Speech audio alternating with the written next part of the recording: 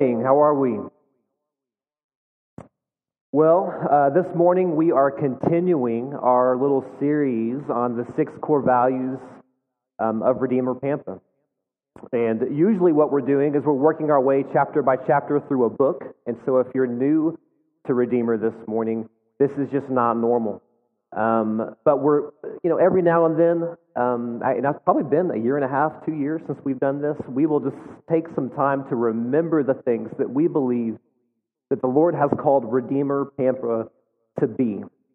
And so last week, Jeremy walked us through the fact that we believe that we should be reflective of our community here in Pampa, and the week before that, he walked us through this idea that our church needs to be gospel-centered. And today, we're going to be talking about church leadership structure. And specifically, the core value here is that Redeemer Pampa is to be plural in leadership. And so I know right away, for some of you, when I merely utter the words church leadership, there are all kinds of memories and emotions that are attached to those memories that probably come boiling up to the surface. And some of those emotions might be strong because you've either had some really, really good experiences or maybe actually some experiences which were not so good. And if you've grown up in church, or maybe you're just a little older and you've been around church for a while, you've collected those experiences and you've got some stories, and unfortunately some of them are probably negative. And it's for that reason that we just need to make sure that we're always going back to the scriptures to remember what it is that God calls leadership to be, as opposed to what man can make leadership into. And so we're going to get into some of the reasons why, some of those things that happen that are unfortunate do happen. But let's just, suffice it to say now that people are really good at messing stuff up. And they can especially mess things up when they're not walking in the Spirit and just clinging tightly to God's Word. So we're actually going to do that this morning. We're going to take everything that we think and know about leadership in a church, and we're going to hang it on the Scriptures, and we're going to, as Carmen prayed this morning, we're going to lean into the Spirit and just make sure that our experiences, our preconceived notions, that we're just going to hold those at bay, and we're going to see what the Scripture says. And then we're going to talk about how we have attempted to model leadership here at Redeemer Pampa after what Scripture tells us. So, the other thing is, I think that we just need to be sure that we're trusting the Lord here, that He loves us enough to order His church in a way that both honors Him and also provides the safest, most joyful, life-giving community possible. And so we believe we can find that truth in the Scriptures, and so that's where we're going to be today. So again, the core value is actually plural in leadership, and really what we're talking about this morning is this church office of elder. At Redeemer, we believe there should be a group of leaders who lead, as opposed to just the pastor leading out on his own. And the primary reason that we hold this view here at Redeemer is because that's simply the biblical model. It's all over the New Testament. In James, his letter to the early persecuted church in Jerusalem, he said, and this is chapter 5:14, "Is anyone among you sick? Let him call for the elders, plural, of the church, and let them pray over him, anointing him with oil in the name of the Lord." When Paul and Barnabas, who were missionaries, were planting churches on their first missionary journey, we're told in Acts 14, this is verse 23, "And when they had appointed elders, plural, for them in every church with prayer and fasting, they committed them to the Lord in whom they had believed." And then in Acts 20, verse 17, this is Paul again, he calls for the elders, plural, of the church in Ephesus, the church that he planted, to meet with him. In 1 Peter 5:1, Peter says, "I exhort the elders," again plural, "among you." So from several original apostles who were the first church planters, and then in a variety of situations and locations, we're seeing this consistent thing that there is a plurality of leadership, a plurality of elders, and they're leading these local churches. So now we're going to spend the rest of our time working out why we believe a plurality of leading elders is rooted in biblical wisdom. Okay, so There are many styles of leadership. Perhaps the most common is to have just one guy at the top of an organizational pyramid, and he's delegated many things, but ultimately he's just kind of sitting there saying the buck stops here. And so I love the idea that, we could maybe have Jeremy sitting at his desk, power triangle, leaning forward, right? And he's saying the buck does in fact stop here. I think that's beautiful, okay? That model of leadership actually does have some advantages. It can work, and some things can be accomplished in a corporation or a government or in the military. But when you try and apply that to the Lord's church, it does not work. In fact, things break down and it can become a very toxic situation. So I want to shed some light on why that is. And to do so, let's read from Matthew chapter 20. These are verses 20 through 28. Then the mother of the sons of Zebedee came up to him with her sons, and kneeling before him, she asked him for something. And so let me just kind of paint the picture here. The sons of Zebedee are James and John, and they're two of the original 12 disciples. And they have a mother who apparently is raising millennials, okay, because she's going to Jesus and she's saying, my babies deserve the best possible outcome because they're my babies. And but here's, let me keep reading. She kneels before Jesus and she asks him for something, and he said to her, what do you want? And she said to him, say that these two sons of mine are to sit, one at your right hand and one at your left, in your kingdom. Jesus answered, you do not know what you are asking. Are you able to drink the cup that I am to drink? They said to him, we are able. He said to them, you will drink my cup, but to sit at my right hand and at my left is not mine to grant, but it's for those for whom it has been prepared by my Father. And when the other 10 heard it, they were indignant at the two brothers. But Jesus called them to him and said, you know that the rulers of the Gentiles lord it over them, and their great ones exercise authority over them.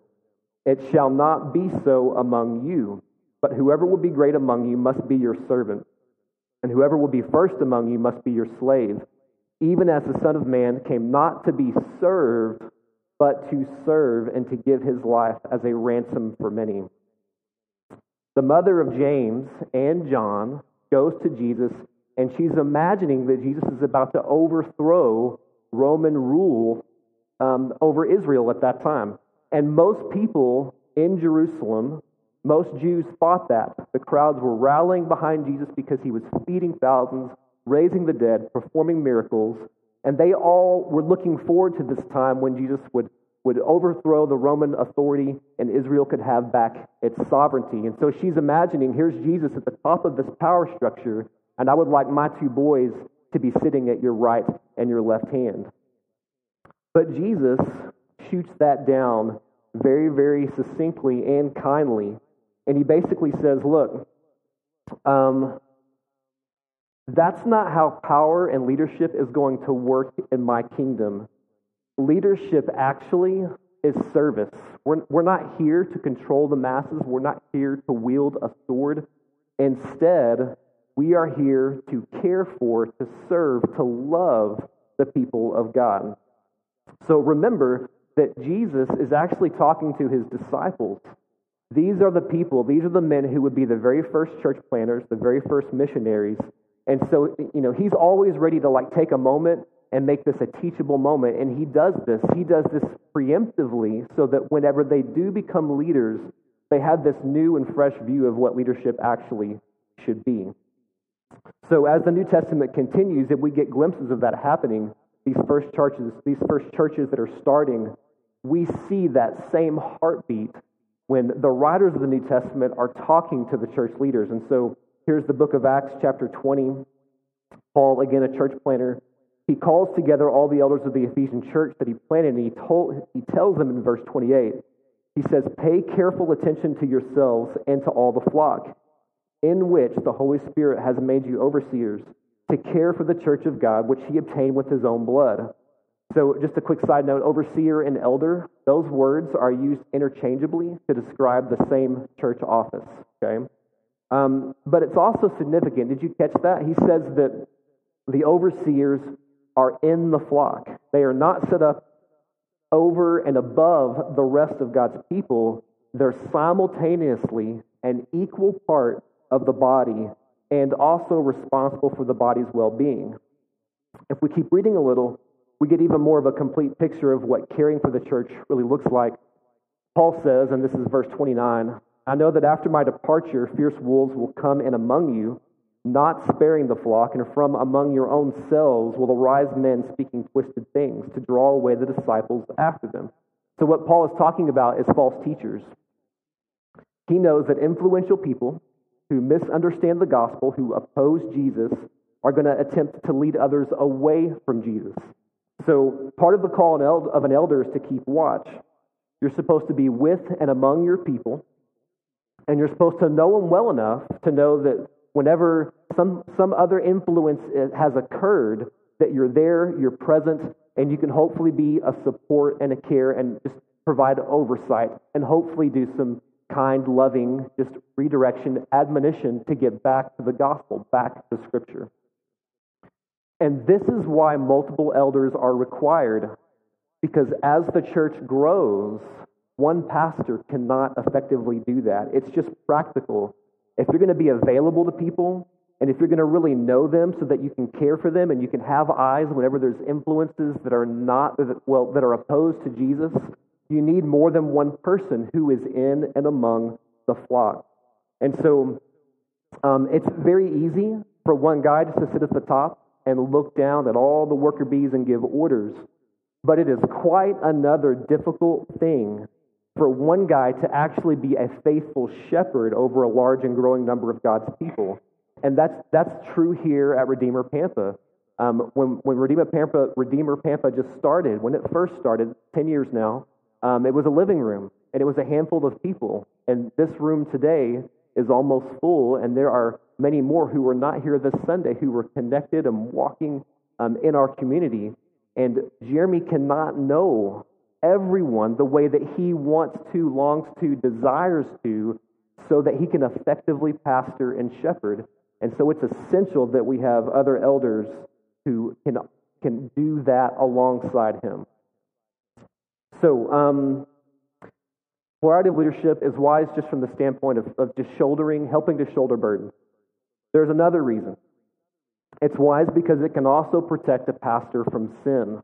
Right now, everyone in this room can name a politician or a CEO, the president of a university, a pastor, or somebody who was the lone head of an organization, and they made a really poor decision, and they completely wrecked their personal and professional life.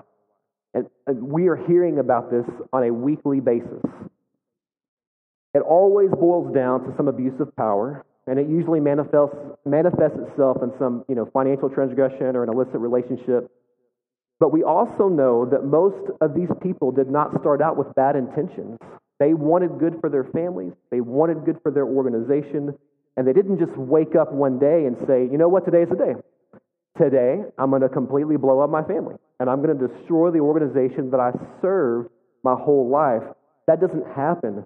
But Proverbs says it like this. I think it describes how this happens. This is chapter 18, verse 1. Whoever isolates himself seeks his own desire. He breaks out against all sound judgment. Bad decision-making is born out of isolation. And this is a warning for all of us. It's a reminder of the importance of living in community. It's letting other people who love Jesus and who know God's Word and who listen to the Spirit, it's letting those people know you. And you give them permission to speak into your life, to see your life. Because the truth is that each and every one of us can drift toward isolation, either in general or in a specific area of our lives. And here's why. Because if we're honest with ourselves, we know that we want our darker inclinations to remain unchallenged. But if we're living in community and we're living vulnerable, available to others, then those things do not remain unchallenged. They can be challenged just by rubbing shoulders and being with other believers. They can be challenged by a direct conversation. They can be challenged by the Spirit working through the community and by us hearing the Word together. And so we don't want to drift to toward isolation, and how much more so for a pastor. If you are the kind of person who's at the head of an organization, whether that's a CEO, a pastor, whatever, you've probably done a lot of things well, and you've received a lot of praise from people. And so what ends up happening incrementally is you start to think, well, I can do no wrong. I've done all these things well. I can do no wrong. No one has anything to say to me because I have come this far. And so then you begin to think, well, I'm entitled to some things. You've probably heard the phrase, power tends to corrupt, and absolute power corrupts absolutely. And we've seen that in the news. The church of God does not set up her pastor for corruption. So look, I have the privilege of knowing several faithful, servant-hearted, shepherding, God-honoring pastors. My personal church experience is actually really good on that front. I still have great relationships with wonderful pastors, and Jeremy is absolutely one of those. There's not been one time that I have ever questioned his integrity. And I don't mean to embarrass him at all, but we really do have such a gift from the Lord to have Jeremy with such a shepherd's heart leading our body. But what he has in common with all of the other good pastors that we know is that he's made it a priority to surround himself with other men, and not just other men, but men who would be willing to look at him and say, Jeremy, I don't know if that's the best call. Men who are not necessarily what we call yes men, who would say, whatever you say, you're the pastor. And I know probably, in fact, he gets more pushback sometimes than he deserves. And I'm pretty sure that sometimes he lays in bed and he's just wondering, Lord, why did you give me these men? Because I cannot get anything done. But it is a healthy and a good thing to have other people speaking into that situation so that a pastor is not subjected to isolation and this downward spiral of self-centered decision-making. So there is another side to this same coin. Let me read from Proverbs again. This is chapter 24, verses 5 and 6. It says, a wise man is full of strength, and a man of knowledge enhances his might. For by wise guidance you can wage your war, and in abundance of counselors there is victory. It is not enough just to have one guy with wisdom making decisions. In fact, this verse points out that wisdom, by nature, seeks more wisdom from other sources. That's what wisdom does. Wisdom realizes I do not have all the wisdom. I need it from other places. And so the wisdom of a single person will not adequately accomplish big complex things like moving forward God's church. So plurality of leadership, it protects against sin. It's also necessary to enhance the decision-making of the lead pastor. Let's take a look at 1 Peter chapter 5. And it says this. So this is verse 1. I exhort the elders, again plural, among you, as a fellow elder and a witness of the sufferings of Christ, as well as a partaker in the glory that is to be revealed. Shepherd the flock of God that is among you, exercising oversight, not under compulsion, but willingly, as God would have you, not for shameful gain, but eagerly, not domineering over those in your charge, but being examples to the flock. And when the chief shepherd appears, you will receive the unfading crown of glory. So we've already established that the elders of a church are not akin to a board of directors. All right, that's not what they are. They're not removed from the day-to-day workings of a company, and then they make decisions purely just out of self-interest. If that wasn't already clear, this passage does a great job of just making that super clear. Okay, but there's something more here. The chief shepherd of any local body is not the pastor. It's Jesus. And until Jesus returns, the elders of a church are called to operate together. And it doesn't say not however they see fit. Okay, it says as God would have them. And what that means is this: you are, as an elder, you are in submission to what the Word of God says. You are in submission to the leadership of the Spirit. You are in submission to the chief shepherd. When I used to work at the junior high, and I learned something there. I learned that one junior high boy left in a room alone can be trusted for a little bit. Like you could walk away and grab your lunch and come back, and if it was just one junior high boy, it was going to be okay, But as you increase the number of junior high boys in the room, the probability of disaster, catastrophe, really, really bad decisions increases on a curve that is exponential, okay? You cannot leave 2 junior high boys alone in a room, and you cannot leave 5, and if you leave 10, you will get fired, okay? And there's a reason for that, okay? So, here's what I'm saying. A group of elders, even though they are adults, they're perfectly capable of making poor choices if they're not operating under supervision. Okay, so they're not going to burn the place down literally, probably, okay? But metaphorically, that absolutely can happen. A group of elders can burn the place down. And unless they are continually, individually, and as a group submitting to the chief shepherd in prayer, going back to his word, that absolutely can happen. And I would argue that it's likely because we are prone to wander away from his direction, and we need to be in constant submission to what the Lord has for every local body. I can't tell you how many times the elders at Redeemer have sat together in a room, and then after praying and after each person kind of saying what they think, the decision was then made. The answer is unclear here. We don't know what to do, so we are going to keep praying, and we are going to wait for an answer from the Lord. And sometimes the elders wait longer than they feel comfortable waiting. But the Lord has always been faithful from day one. He will always continue to be faithful. And by God's grace, the elders at Redeemer, by his grace, there will continue to be this posture of going back to Jesus, asking him for wisdom, leaning on the scriptures, and listening to the Spirit so that we can provide the most possible health and life-giving environment that we can here at Redeemer. So here's another reason why multiple elders is essential.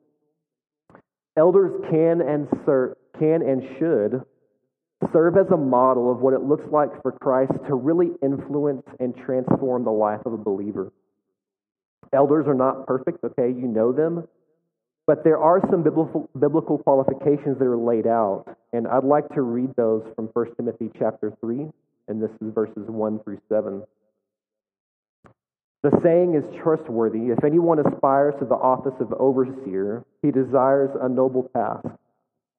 Therefore, an overseer must be above reproach, the husband of one wife, sober-minded, self-controlled, respectable, hospitable, able to teach, not a drunkard, not violent, but gentle, not quarrelsome, not a lover of money.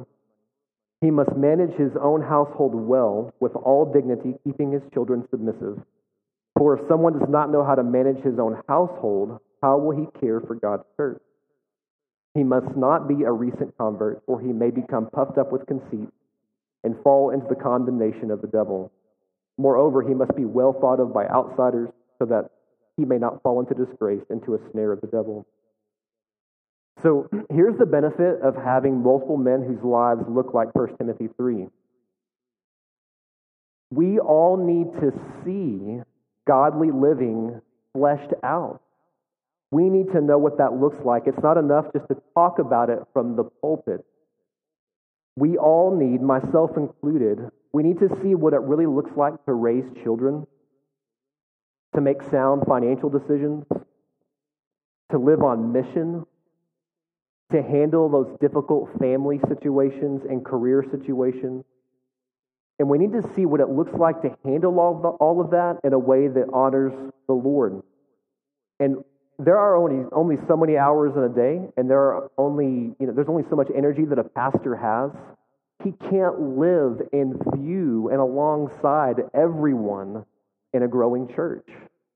But if you have other elders who also have walked with Jesus for some time, and that's all this is. Elders are not special, okay?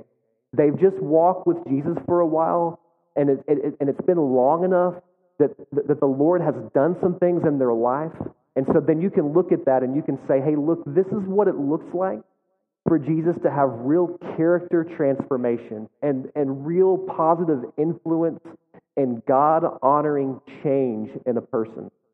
But if there are multiple elders who are doing that, now these people who are visible, who are present, everyone can see what that looks like. And so, there's another kind of thing that kind of goes along with this. And again, if you've been in church for a while, you've probably seen this situation. But it's pretty common in churches whenever an elder board, a group of elders is not set up, that you have, the pastor who kind of does everything, and he's kind of, like the superhero of the church.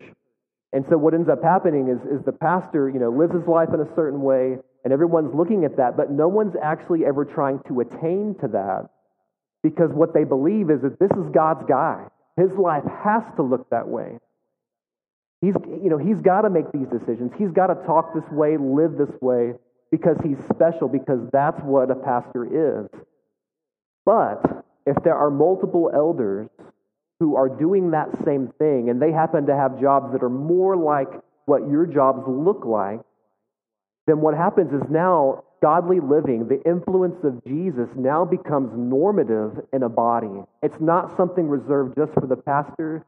It's for guys who have lives that look a lot more like mine and yours. Okay, so for all of these reasons, we believe leadership of a local church body should be plural. Okay, it's the biblical example. Real care and loving oversight. It's just too much for one person to shoulder. It's a safeguard against sin. A group of elders have this benefit of reminding one another to submit to the chief shepherd. And together, the elders can serve as a model for what it means to walk with Jesus. So, obviously, we believe this is super important. Okay, it's one of our 6 core values. And I don't think it's difficult to see why it would be one of the 6. If you've grown up in a church, or even if you haven't, if you've ever had a job or a family or lived in a country or breathed, right, you know the importance of good leadership. And I think this really helps us to understand why we encapsulate this as one of our 6 core values. This is Proverbs 29:2.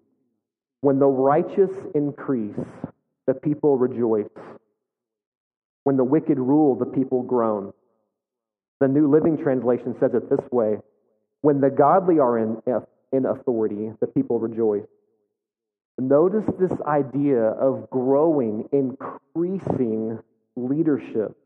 And also notice what's at stake. It's joy or misery for a lot of people. And if you've been hurt, you know the misery, okay? If you've been hurt by poor leadership, you've experienced that. If you've walked in healthy churches, then you know the joy. And so obviously we want option 2. We want joy, right? We want joy. So let me say it this way. We cannot afford to get leadership wrong. We can't. There's just too much at stake. I'd like to read for us from Mark chapter 4, verse 30.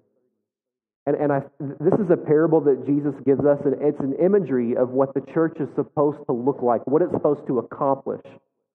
And I'll pick it up in verse 30. And he said, with what can we compare the kingdom of God? Or what parable shall we use for it?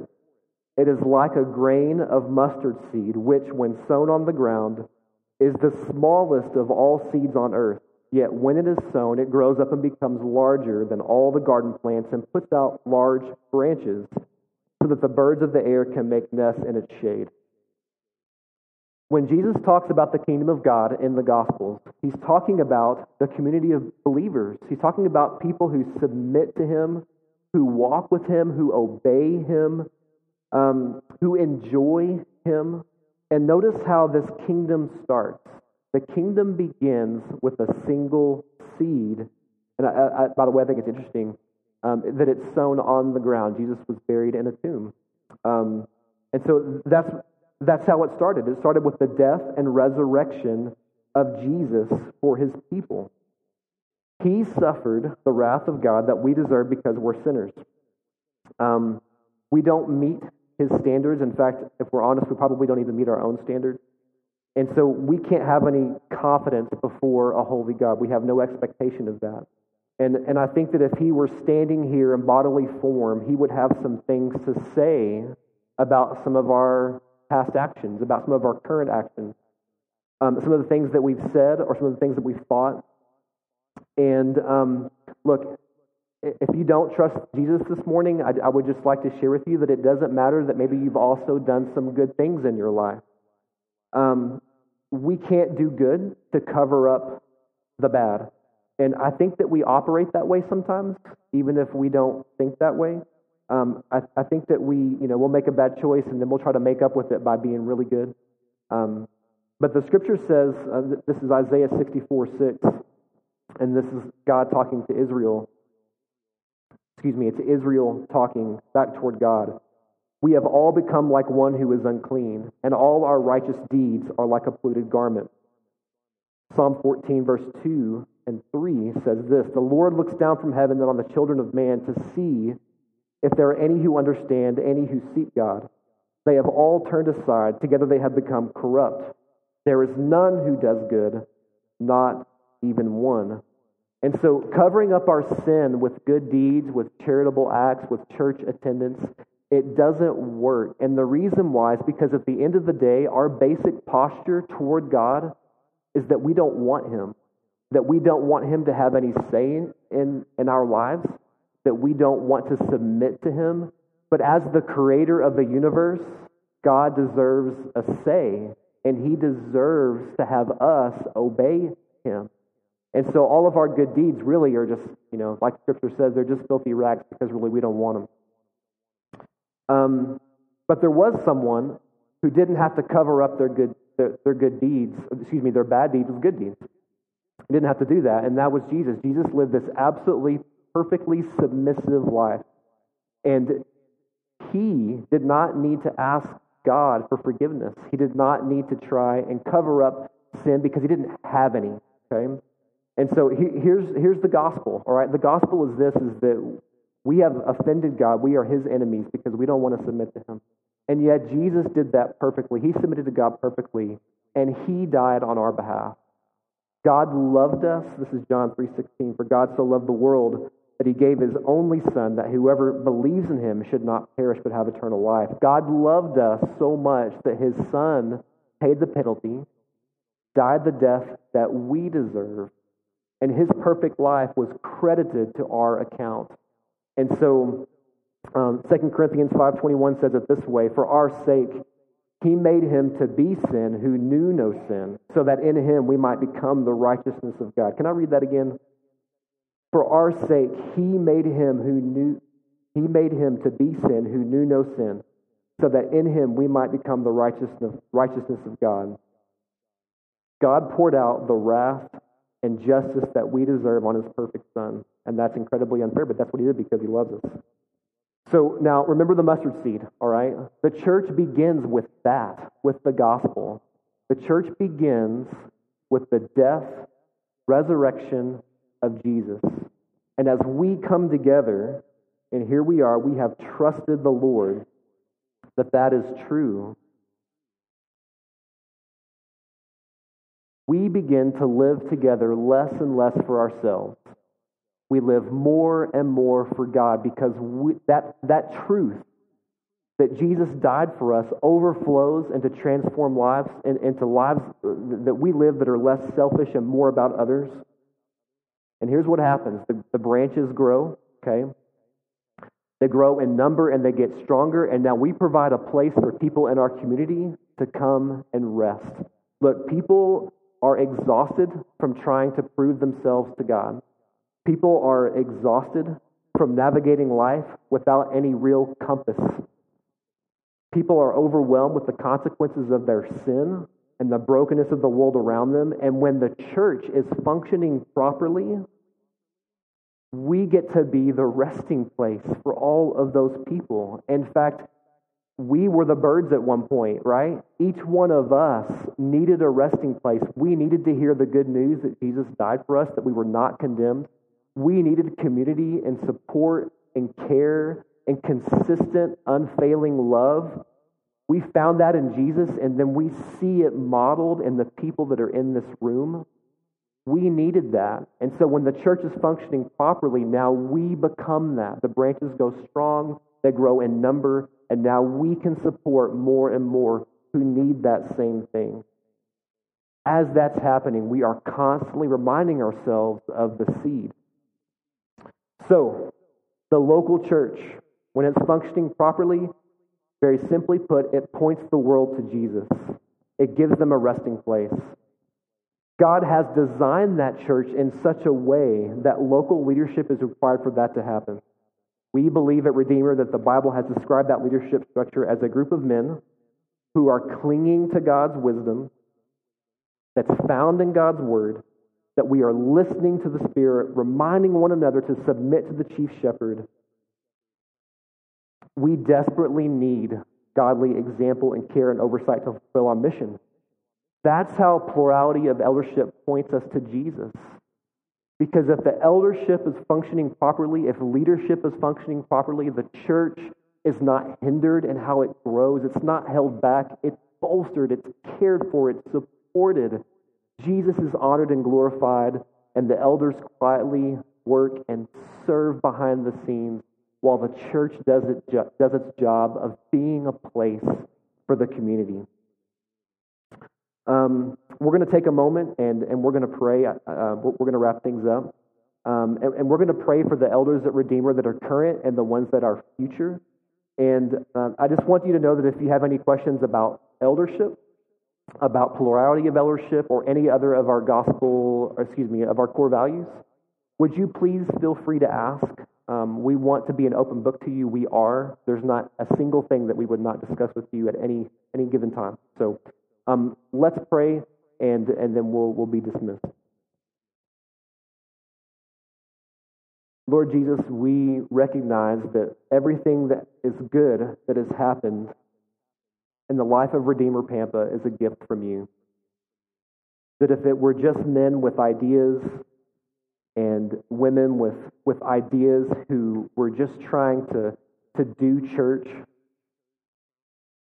that it wouldn't be honoring to you and that it wouldn't go the direction that it needed to go to glorify you and to actually serve our community. Lord, by your grace, you've allowed us to glean wisdom from your word. By your grace, your Spirit has been present because you love us, because you love your name, and you are the one who has moved things forward in a way that has been really, really life-giving to people. And so we ask for that continued blessing. We don't deserve it. At times we would have messed it up if not for your grace. We pray for the elders of Redeemer Pampa, and we ask that you would continue to give them a spirit of submission to the chief shepherd, that we would continue to look to Jesus for direction, that we would continue to rely upon his word, that we might know what obedience even looks like. Lord, only you can do that. We cannot, and so we cling to you. We pray for the elders that will come in the future. We ask that you would begin to give them a desire and a heart for that role, that you would prepare them in matters of character, in matters of discipline, that they would be ready to help shoulder that burden and quietly, lovingly serve and care for your people. All of this we pray in your name for your glory. Amen.